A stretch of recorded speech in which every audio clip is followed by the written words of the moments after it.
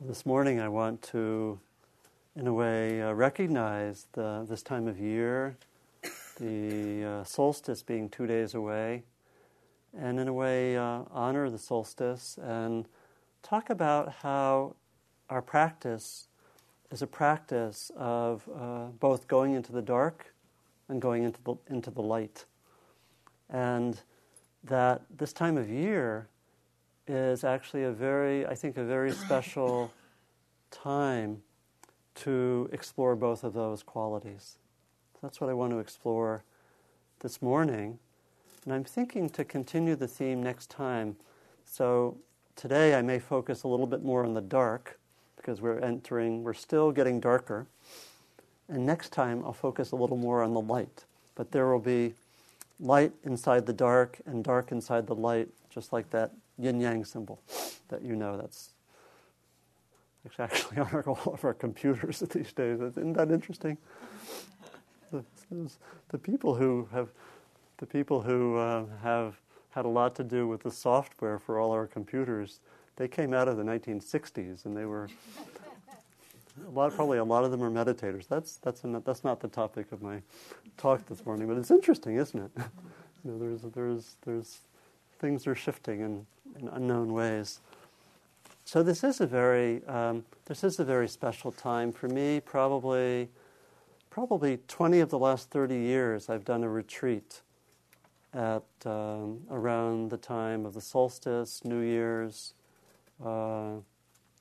moving into the new year, and it's a wonderful time to in a sense stop, to go more deeply, to reflect, to invite new beginnings. And that's really some of the beauty of this time. Solstice literally means the sun standing still.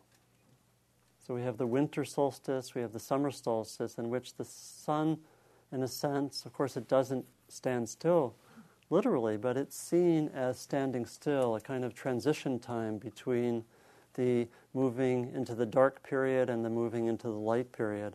And of course, it's cross-culturally, it's this time of some of the most powerful holidays of really the honoring and welcoming of the light. So powerful that it's probably one of the most central holidays in Christian tradition is Christmas. It's so powerful that, from what I understand from scholarly sources, Jesus was actually born in April. But there was some kind of competition going on with the pagans, and so they switched. That's what I understand. But it's and the same sort of thing where Hanukkah is a minor holiday among Jews, but it gets elevated to compete with the Christians who switch their holiday to compete with the pagans. So it's all this. So my talk will not be about competitive spirituality. But it's interesting, isn't it? It's interesting. And so it's a time when, in a way, the earth and the seasons are inviting us to rest, to come to some stillness, and our culture is urging us to go into a frenzy. And some of us may find ourselves in that frenzy, the frenzy of shopping and so forth. There's a lot of paradoxes here, and so it's. I think the seasons really invite us to go more deeply into the darkness and to invite that light. And I want to talk really about three things. I want to talk about what it means to go into the dark and connect that with our practice, what it means to invite the light, to let the light come through, the relationship of the darkness and the light. And then I'd like to give some specific practices that we might do in the next week or 10 days or 2 weeks, very simple practices that might enhance that sense of going into the dark and light. And I'll try to talk actually not too long today, have some time for discussion, and then I'd like to actually end our time together, maybe the last 10 minutes, with a very brief ritual that will help us actually go into both the dark and the light in a way that might enhance this next period of time and support the talk. So that's my intention for this next hour. So there's several qualities that are connected with going into the dark, and we actually develop them in our practice all the time, just like we develop the qualities of going into the light. I mean, it's very interesting that when we practice, when we come here together and meditate in the tradition that we represent, we typically close our eyes. We deliberately go into the dark in order to what? Invite more light. We go into the dark, we close our eyes, we stop, we come to stillness, and we do so in order to come to see more clearly. Very interesting. In a lot of the ancient Greek mythology, those who are blind often see more clearly than those who are awake. It's interesting, and I noticed my father in the last 25 years of his life or so, and some of you know him because he used to come to this group. He was blind. He was legally blind. And there were many ways in which, when he could not see physically, there was something that got awakened inside. Maybe more care or compassion or some very beautiful inner qualities that can come from being in the darkness, from not having that same maybe typical or habitual way of being. So there are ways in which I want to talk about the aspects of going into the darkness in terms of, first, a kind of, maybe I think 4 qualities. The first is stopping, coming to stillness. The second is going into the unknown. The third is going into difficulty. And the fourth is the darkness as something fertile that sort of invites the new. Much like nature is, the darkness of nature is fertile. There's things are actually, we don't see what's happening, but actually a lot is being planned. All those, the ground looks quiet and nothing's happening, but they are actively doing their planning work, getting ready for the spring. So there's a way in which when we come into this period of darkness, we are really invited to stop. We're invited to sometimes stop this, what has sometimes been a frenzy or busyness. And I know I'm very grateful that my extended family has agreed not to give gifts during this time. It really changes the quality of my experience. I think for the better. And we give gifts to anyone who is 18 or younger, who are somewhat around that age. Could be a little bit above, but wants gifts. And so, there's a way in which it really helps with this time of really coming to some quiet and some stillness. And it's something that, for many people, there may be a week off of work, starting, could be now, or could be starting the 23rd or 24th. There's something very precious about coming to some stopping and stillness. It's really one of the principles of our practice, that we need to, in a sense, come to a stopping and come to some quality of stillness, sometimes physical stillness, in order to see. And again, there are a lot of wonderful paradoxes that we go into the dark in order to see. In a way, we stop in order to be able to move again with more wisdom. So there are these wonderful paradoxes of the dark and the light that I think we'll see when we look more clearly, that we'll know in a dark way as we see more clearly. So you can see can be some play with the language, with the dark and the light. So we stop. I was thinking of the old song, "Stop in the Name of Love." Do you remember that? Remember that song? There's a lot of wisdom there. That's what we're doing when we meditate. We're stopping in the name of love. and we're coming to that stopping, the stillness, the letting of the old habits wind down somewhat. That's what we do when we meditate. That's what we do when we do retreats. We let the habits wind down.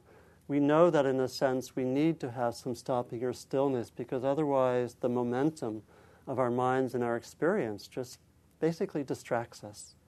And we sometimes don't know what's most important. And I know for me, especially when I've been working a lot, these quiet times around this time of year have been just so precious to kind of remind me of what's most important. And again, that's what we do maybe daily in our sitting practice, but we can do that at this time of year. And I really urge us to take some time for reflection, for some quiet. Some people I know are intending to do self-retreats, even just for a few days, to take advantage of this time. There's a Zen teacher named Huangpo. He says this. He basically says that to go into what's deepest in our lives, we need that silence and stopping. He says, there is only testimony of silence. This is Huangpo, Chinese Zen master. There is only testimony of silence. It goes beyond thinking. Therefore it is said that the Dharma cuts off the passage to words and puts an end to all form of mental activities. It's a kind of a radical stopping. There's a famous story in which the Buddha is actually engaged with a serial killer named Angulimala. Some of you know this story, who becomes a great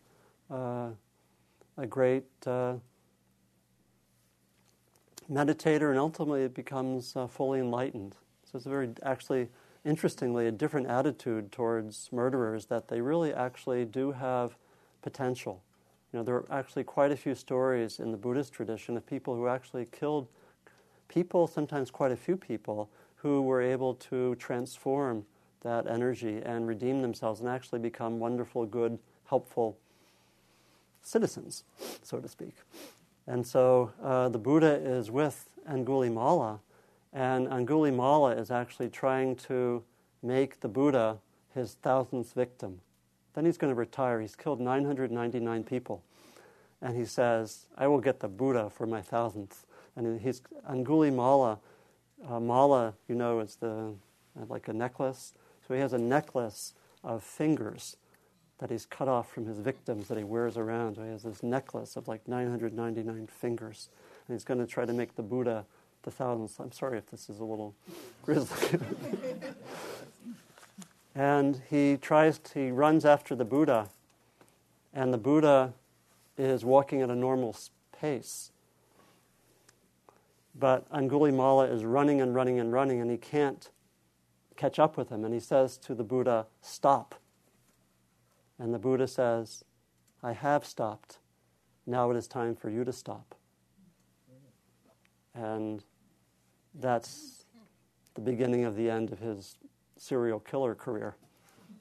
And he actually shifts, but it's that sense of stopping is what we come to. It's really at the core of the practice, the stopping of the old habits, the coming towards greater stillness. And it's something that, again, is invited, I think, by the season, by the times. A second aspect of the darkness is that of the unknown. And again, when we go into our daily practice, as well as when we take a few more days for reflection, there's a way in which we're really inviting the unknown to manifest. That we, in a way, take refuge in the unknown. It's really actually a deep aspect of our practice. Sometimes we sit and we actually take refuge more in the known. We want to come to this level of relaxation or peace that we knew from yesterday. And there's a more radical way of practicing which says, I don't know what's going to happen. I sit here for 30 minutes, and my task is just to be attentive. In a way, it's to listen. It's not to try to produce anything. It's just to really open. And there's a way in which, when we're in the dark, we learn how to open to what's unknown or what's mysterious. And it's a beautiful quality at these times. It's, in a sense, it's a trust that there's something wonderful that wants to emerge, that our deeper nature has these amazing qualities, which if we only would listen and, in a sense, get out of the way and stop and listen and have some trust that they will emerge. And that's really one of the basic guiding principles of Dharma practice, of meditation practice, that we, in a sense, take refuge in the unknown or the mysterious. And there's a kind of opening to the mystery. It's a beautiful way to practice, that we can actually invite what's mysterious to be near, to have that sense of, this is a unique moment, and I can just open to it. It's a wonderful way to live our lives. And part of what we do in our practice is we see how that's hard. We see how we sit and we want this to happen, or we see, as we were looking at in some of the earlier questions, how we might have tendencies to control. I know that one of the early insights of my own practice was how much I tried to structure or control experience. I would sit there and I would just notice, oh my gosh, and it was a little bit humbling and a little bit embarrassing, because I thought I was kind of more, in my mind, I thought I'm more advanced than that. I'm just sitting here trying to control experience. But that was, my self-images that's my problem. But it's a way that we learn how to respect the mysterious. And sometimes when I'm on retreat, or sometimes when I'm sitting, I just start the practice by saying, I start the period by saying, I have no idea what's going to happen, and I want to open to whatever's happening, and whatever. Basically, I think the words that really help for me is I say, whatever will happen is okay. That seems to open up a door. Whatever will happen is okay, meaning that I don't need, if I'm really agitated or busy, then my mind's going to be more busy. And I try to just open to that. It's really a trust in the mystery of what's going to emerge. And that's a quality which we can connect with this quiet time. It can be a kind of listening, a kind of being with the earth. There's another way in which, when we're with what's dark, we are with the darkness in a way that signifies difficulty, or can signify sometimes how we're entrapped by unconscious material. How we're, and I think often in our culture we use the word, that's a dark time, to mean something difficult or challenging or painful. And I think we often lose the powerful or the beautiful qualities of the darkness. I imagine that that's connected with racism in some ways, but it's really, there's a way, I think, in which we don't really always acknowledge the positive aspects of darkness, and the wonders of stopping and being still, and the mysterious and so forth. And that last element I'll come to in a moment, the way in which the darkness can be fertile and can be a source of generativity and creativity. But clearly there's a way in which darkness does also signify difficulty. That there's a way in which when we can say, I go into the dark, and I go sometimes into what's painful for me. And part of our practice, in fact, a very important part of our practice, is to be able to go into difficulties with more compassion and more awareness. And part of, sometimes for this solstice time, we may be needing to go into darkness in that sense, going into darkness as difficulty, to be with what's challenging, to be with suffering, as we are at the end of our sittings when we talk together. So part of what we talk about is the pain that we know in our lives, whether it's our own or that of people close to us. And one of the most valuable parts of our practice is this growing ability, it's sometimes said, to be comfortable with being uncomfortable, to be more relaxed with being tight, to not to suffer when there's suffering. So again, I love the paradoxical language, which to me makes a little smile and makes me, when I'm saying this, makes me feel a little bit mischievous, which I like. So, and I'm sure many of you will like it as well. And when you're playing like that, it's a kind of play with language, but I think it's there in the darkness and the light. Darkness and light really play with each other. I think maybe next time I I brought in, I don't think I'm going to read it today, I have a wonderful myth from the Northwest Native peoples called Raven Steals the Light. I brought in a book. And it is about the playfulness connected with light and dark. But I think I may do that next time. I don't know if that's called skillful advertising for next time. But anyway. So we learn how to be with what's unpleasant, as with Karina's question. We learn how to be with some discomfort in the body. We also learn how to be skillful so that we can stay balanced with what's unpleasant, so that we can learn from it, so that we can really learn that, it's one of the big learnings in this practice, that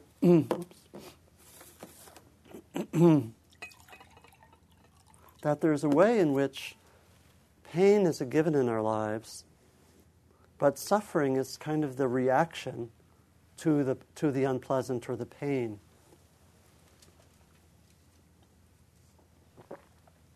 And suffering is taken to be optional or to be something that we can actually transform. That teaching that we often come to on these Wednesdays, the teaching of the 2 arrows, the fact that we all are shot by a first arrow of pain. This is to me, one of the most powerful teachings of the Buddha. There's a first arrow of pain, which we all get shot by an arrow of pain. I'm sorry to tell you this. It's true.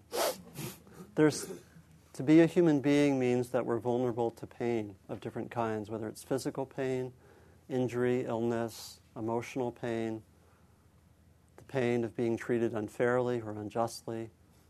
That's a given. But the Buddha says what distinguishes a practitioner is that the practitioner, because of the first arrow, does not do what the person who is unskilled or untrained does. That untrained person shoots a second arrow because of the first arrow.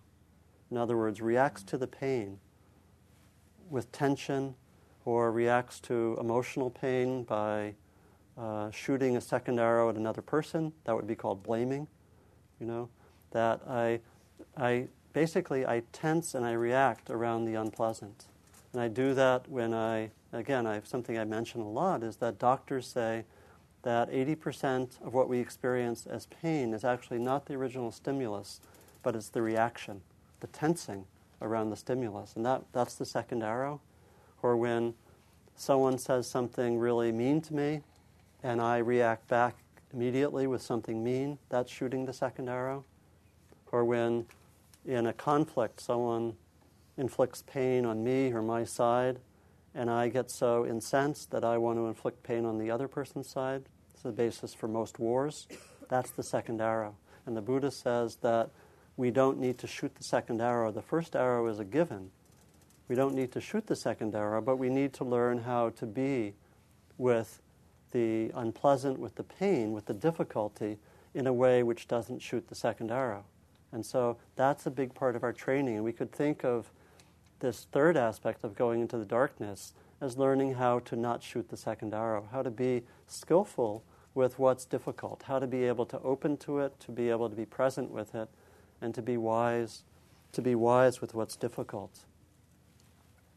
And the last aspect I want to mention about the darkness is this sense of the darkness as fertile, as generative, as leading to learning, in a sense leading to the light. This is really the way that the darkness, in a sense, can lead to the light. And there's this beautiful story which I've told once or twice here that I learned from Rachel Naomi Remen of this young man who was in his 20s who had his, basically he had cancer and he had to have his leg amputated.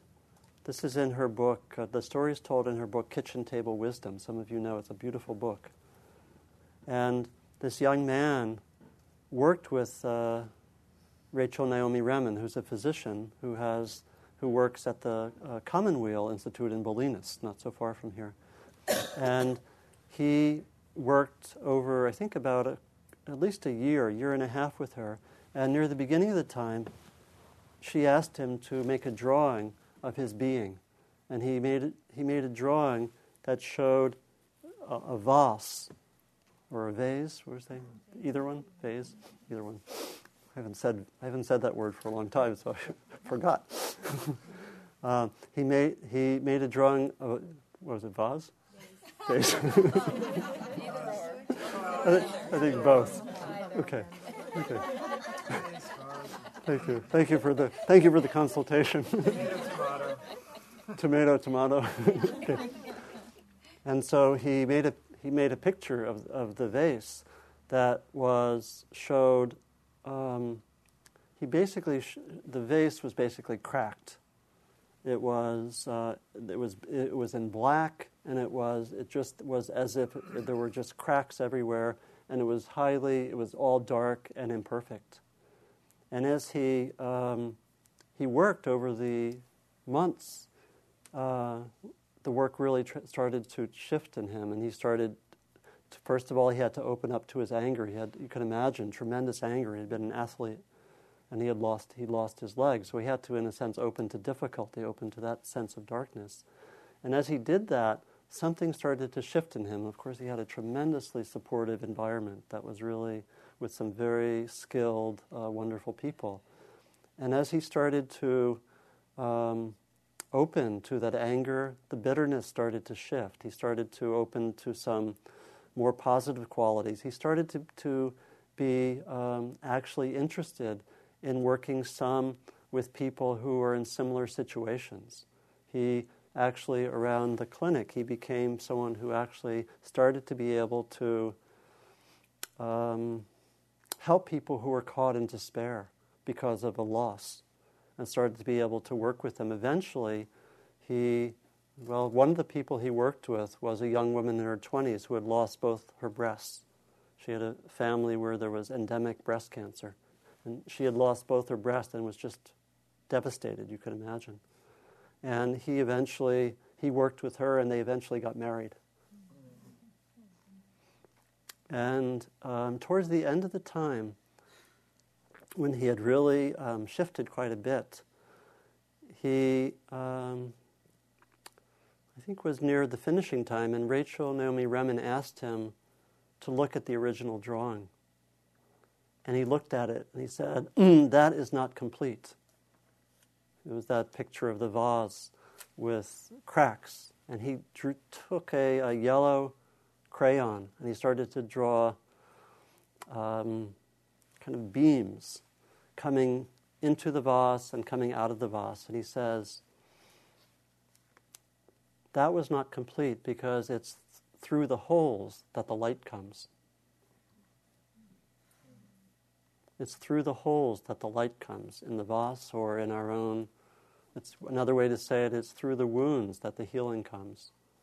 It's that notion of the wounded healer, which we hear a lot. And so this is one of the sense in which we could say the darkness is fertile. It's fertile in the sense that going into difficulties can yield tremendous light or tremendous learning, just as another sense of the darkness is that the earth is fertile, or that being with the unknown can be tremendously generative of the light, and the light starts to come in. So I wanted to just mention a few more things about the light, and then open things up to everyone.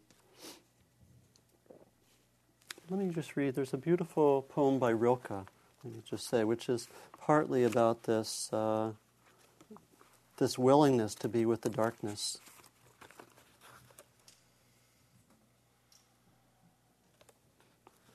He says, "You darkness, in whom I am born, I love you more than the flame that limits the world.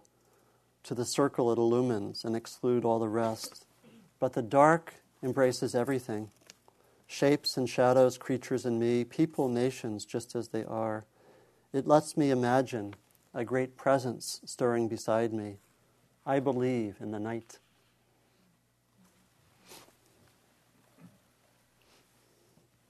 And so I think we see the ways that, in a sense, going into the darkness can help us open to the light. And it's really the sense of what we might do in this time of the solstice. That when we go into the period of, let's say, the unknown, we, in a sense, we listen for what wants to emerge. We listen for something new. This beautiful quality of stopping and listening and being with the unknown or the mysterious, it allows something new to emerge. And I know for myself, it's often been the case that something new will not emerge if I'm too busy.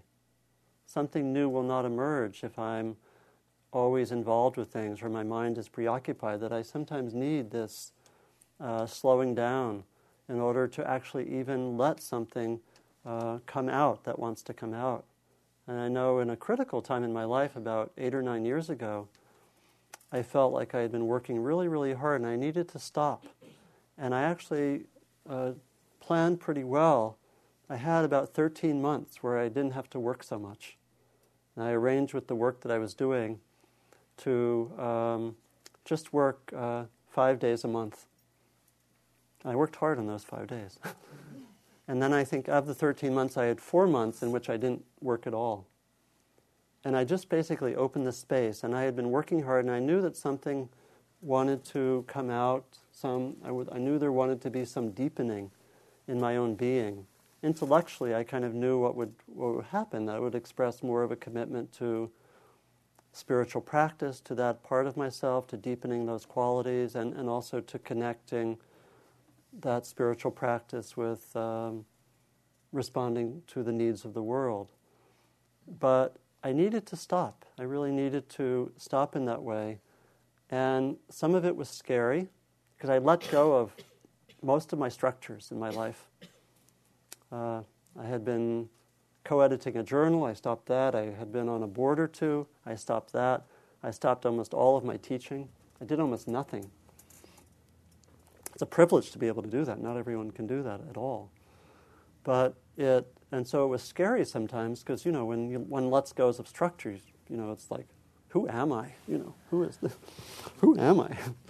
Letting go of the structures. But something I can know in retrospect that space and the time was totally necessary for something newer and deeper to come out. Without that, it wouldn't have happened. And we can do that in big ways like that. We can do it in small ways. I know that that's true of many of the people whose lives I've studied who've inspired me, that they've had these periods where they had to open up a space to let something deeper come out. In other words, to have the opening to the unknown, the stopping, really let that darkness have its fertile aspect to come up with something that's new, that moves us into the light, and so forth. I can't resist. There's one other poem I want to read, which is from the, it's from the Cree native peoples who live up in Minnesota and southern Canada. This is about the relationship between the dark and the light. All the warm nights, sleep in moonlight. Keep letting it go into you. Do this all your life. Do this, and you will shine outward in old age. The moon will think that you are the moon. So it's that sense of you let the darkness seep into you, embrace the darkness, and then the light comes out, and you become like the moon. All the warm nights, sleep in moonlight. Keep letting it go into you. Do this all your life. Do this, and you will shine outward in old age. The moon will think that you are the moon. So maybe I'll just close by mentioning a few practices that we might do in this period of time that can really help us with this slowing down, this going into the dark, this inviting the light, this process, and really using the time. So one, of course, is actually just creating some time and space as much as is possible in which we do slow down. Really consciously choosing some time in this period in which we slow down, in which we don't do so many things, in which we invite nothing. That great, wonderful invitation to nothing. You can write a holiday card to nothing. Invite nothing to come and play with you. Also being, I think, with the natural world can be really important, because the natural world can teach us some of what we're exploring now. It can teach us about the stillness, about the darkness. One of my colleagues at Spirit Rock, Deborah Chamberlain Taylor, says that on the solstice, she actually really loves to go sit and meditate and just sit out in the dark on the night of the solstice. Sit outside for an hour and just be with the darkness. You know, it's a wonderful, inspiring idea. I'm going to actually encourage that. I'm actually teaching a retreat starting this evening on the solstice and on the dark and the light. So I'm getting geared up this morning. So being, it also could mean being to invite something that's unknown in your life, and just invite yourself to be with the unknown. It's like it might be to sit for an afternoon with some very deep question that you have about, could be about your next step or about something that you want to move to. And really making some time and space for that. It could mean to be in your meditation and say, I will open to the unknown in this sitting. Or it could mean that you take a day and you focus on the unknown. And you say, I will meet each moment as if it's the unknown. And I will watch my tendencies to want to control or want to think that I know what's happening. To really invite the mysterious for a day, for a morning, and just really focus there. Say, it's kind of to tune in. Can you get a sense, even right now, just to tune in and say, can you tune into the mysterious aspect of this moment? Just this moment right here. Hasn't happened before. We don't know what's going to happen. Gavin Newsom might walk in the back door. We don't know. It's possible.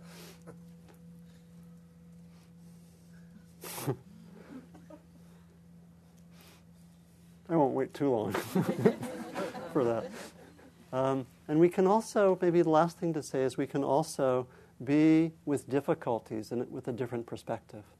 That if there's some difficulty or challenge in your life, you can be with it in that spirit of opening, of watching if we shoot the second arrow, and of having some sense that whatever is difficult is also potentially opening us up to new learning. And so can we have a different relationship to what's difficult? That would also be in the spirit of this solstice time. So I think I'll end with one of my favorite poems, which is also about darkness and light. And I read it, I like to read it here, so I've read it a few times, but some of you haven't heard it. This is one of my favorite darkness and light poems by Pablo Neruda. If each day falls inside each night, there exists a well where clarity is imprisoned. We need to sit on the rim of the well of darkness and fish for fallen light with patience. If each day falls inside each night, there exists a well where clarity is imprisoned. We need to sit on the rim of the well of darkness and fish for fallen light with patience. So that is our invitation for this time of the year. Thank you.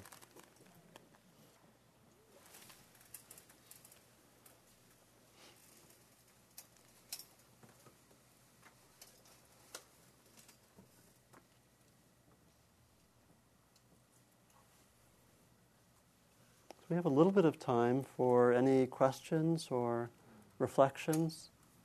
Yeah, please. Yeah. What was it that you say to yourself before you sit?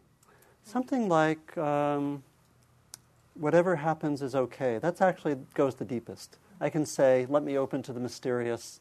I can say, I don't know what's going to happen, but actually what resonates with me is whatever happens is okay, because it kind of gets me at the place where I sometimes want to control things, right? Whatever happens is okay. It kind of lets me open to it. Yeah. Thanks. Please. Yeah. I wanted to ask you about stillness. Yeah. Just so I'm or stillness, I sort of assuming that there's no activity. It's just, but you've mentioned that you gain clarity and wisdom through stillness. Yeah. So that, in a way, sort of implies activity of some sort. Mm-hmm. You're active Mm-hmm. in some manner. So can you clarify that? Sure. So it's a nice question. Yeah, it's interesting that in a way,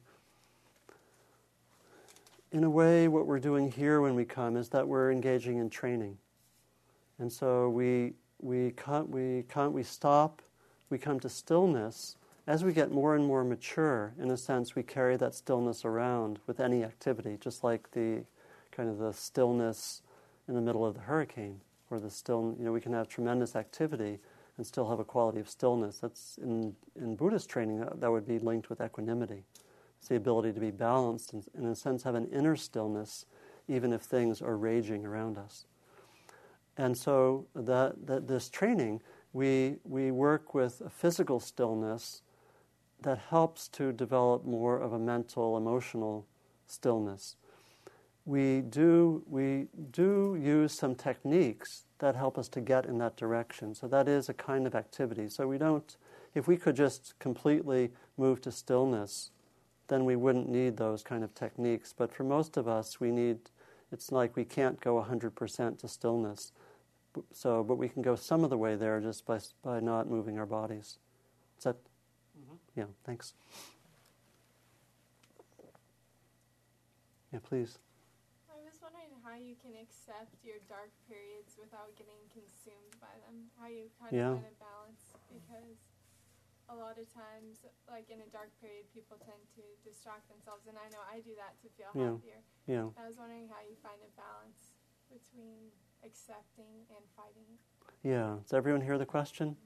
Basically, how do we live? How do we work with our dark periods? And I think you're primarily meaning difficult. Mm-hmm.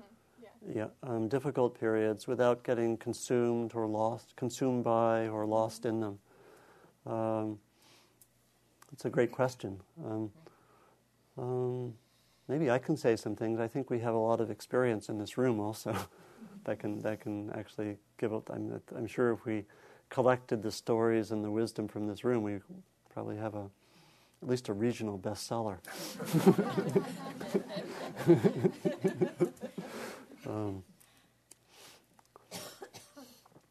Let's see. So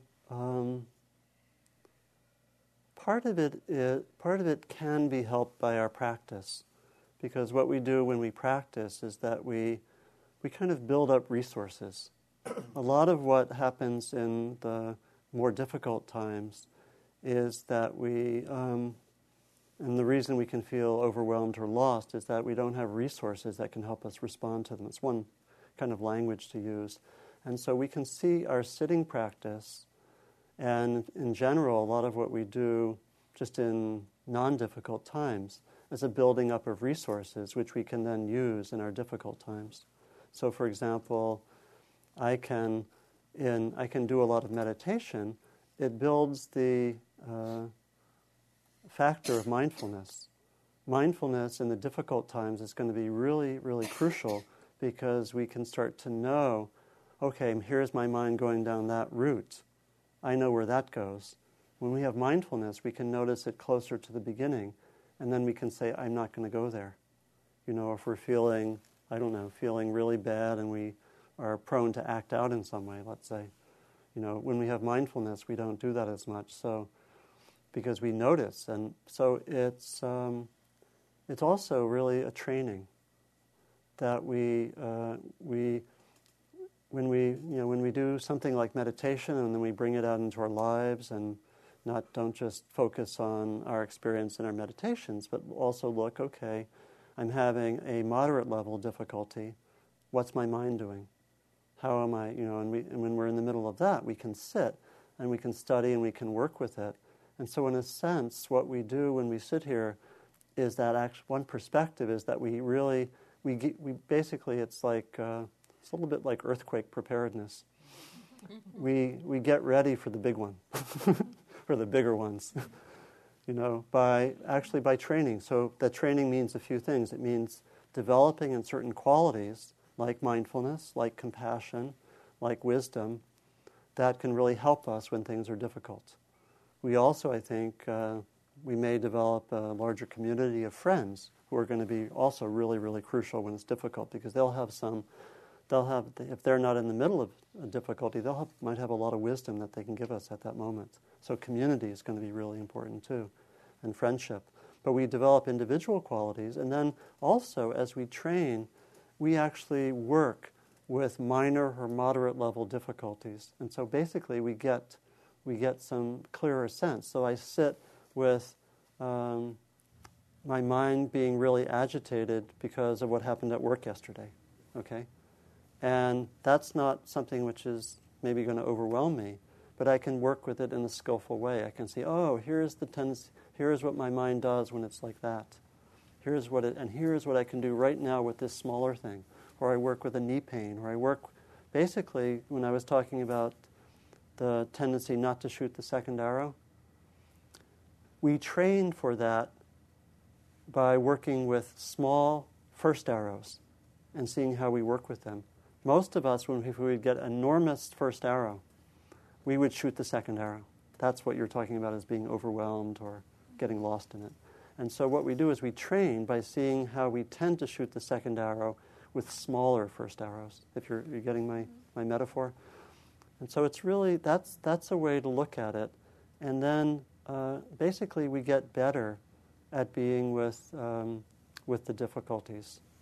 And we actually focused some on this we did a series of 4 talks on the theme of working with difficult thoughts and emotions, which I think should be available on the Dharma Seed website, or at least under my name, because we did a series of working with that could be useful. But is that a good start? Yeah, I just have one more question. Okay.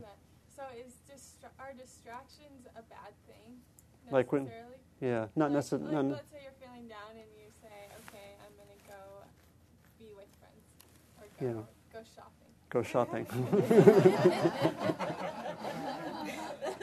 or make, on the way to shopping, make a side visit to the refrigerator. Yeah. Well, I think I'd like to distinguish between distraction and shifting the energy, because sometimes I think sometimes distractions can be skillful. Generally, if we can find an alternative in which we keep some consciousness, that's better. That's impossible with shopping.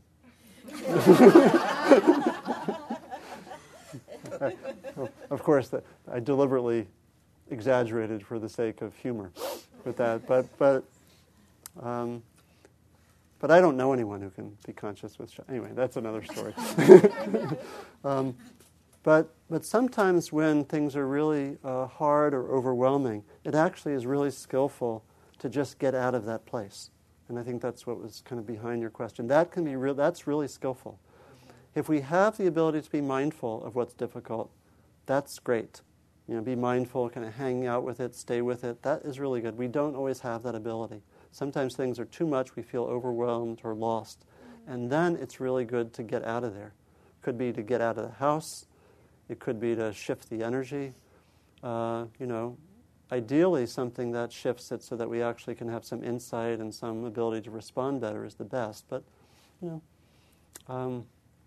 so going to friends, or sometimes just reinforcing what's good, even if it has nothing to do with the problem, can be great. So just being in nature, doing exercise, taking a walk, all those things are great.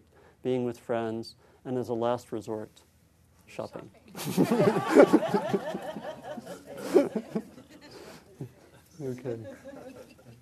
Okay. Well, that's a great question, and it actually, in those kind of situations, is where we find some of the greatest fruits of this practice. Really being with the difficult stuff. As a lot of people were mentioning at the end of the sitting, that was all difficult. Not all of it, but a lot of it was difficult stuff. And just the naming of it here is one way to work with it. We name it, we bring it out into the present, and it gives a certain balance, so it doesn't stay so subterranean. Well, I want to do just a little ritual to close. You up for that? Okay, just to close. And it's going to involve just maybe a little less than 10 minutes. So what I'd like to do, first of all, make yourself comfortable so you can sit or be present for about 10 minutes. If you need to stand up for a moment, feel free. And I'm going to blow out the candles. We're going to go into the darkness, and then we're going to come out into the light. Okay, yeah, why don't you... That's a good idea.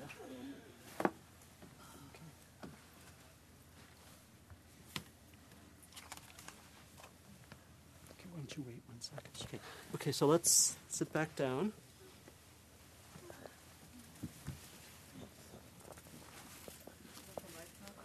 Yeah, let's turn the lights off. So we are going to first... It would be more dramatic if it was night. So we'll have to simulate night. So I will do that in this way. So It didn't go. are these Candles.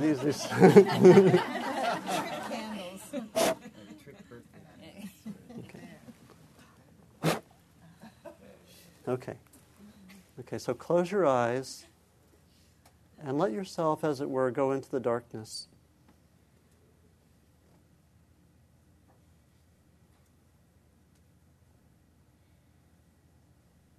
Just be present for a few minutes with the darkness in any of the senses that we explored. The darkness as just the stopping and stilling, as entering into the unknown, as being with difficulties, or the fertile. These are really interrelated, the fertile or generative quality of the darkness. In particular, if there may be some difficulty or something old that you want to reflect on, and maybe even see if you can let that go. That might be one way of being with the dark. So let's just have a few minutes of being with the darkness in any of those senses and see what comes to you.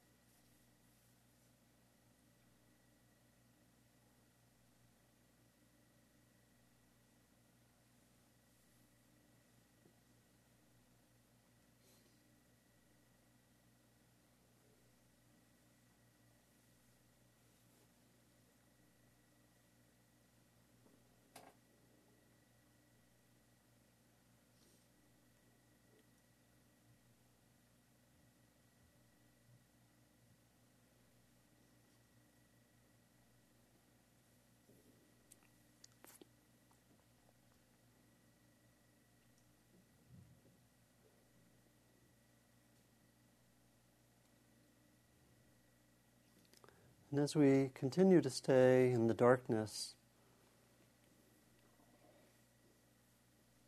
I'd like to invite Elizabeth to come and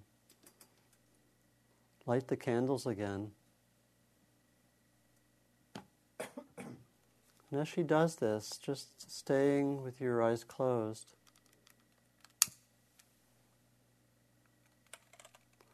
see if there's something which wants to emerge in you, coming out of the darkness. Could be something new. Is there a new quality that wants to come out of your being, to emerge into the light? Is there a quality that wants to get stronger? Is there some new part of your life that wants to emerge? And just sitting again with the light inside, and then in a moment we'll open our eyes. But for now, just letting the light come from the inside, out of the darkness.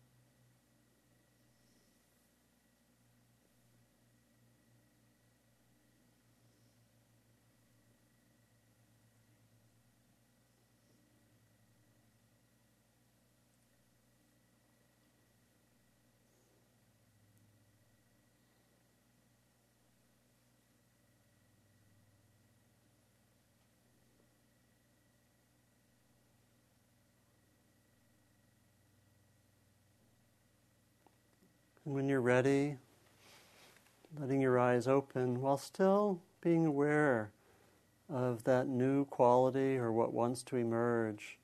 Still being aware of that and opening your eyes. You can see the light of the candles.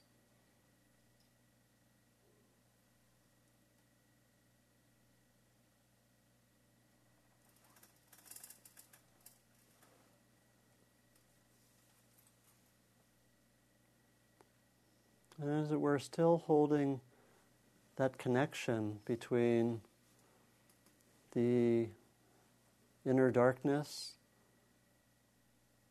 and the inner light coming out of the inner darkness. And letting that move towards, as it were, the outer light, the light in the daytime with our vision. Letting the inner and the outer connect.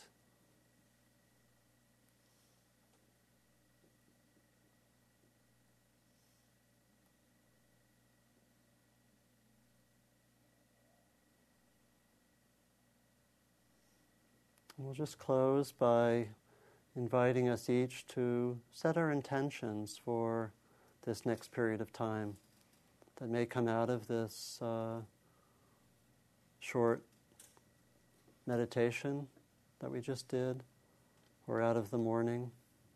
Just let your intentions be there for how you might use and work with the dark and the light in the next week or 10 days or 2 weeks. In your own way.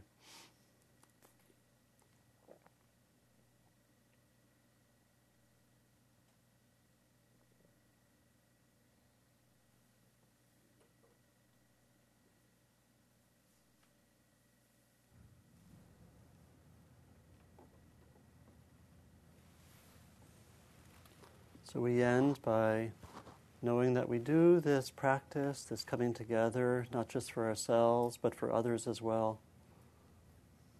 And we offer the fruits of the morning outward beyond these walls, beyond this land, to all beings for their benefit,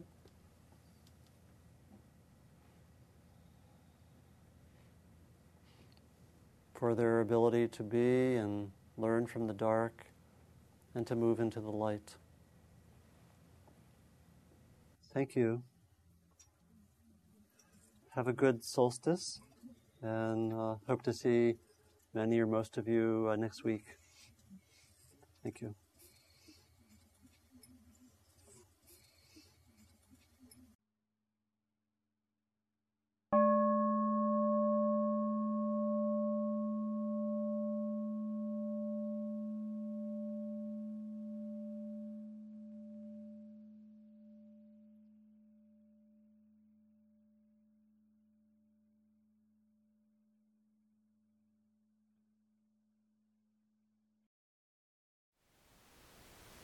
Thank you for listening.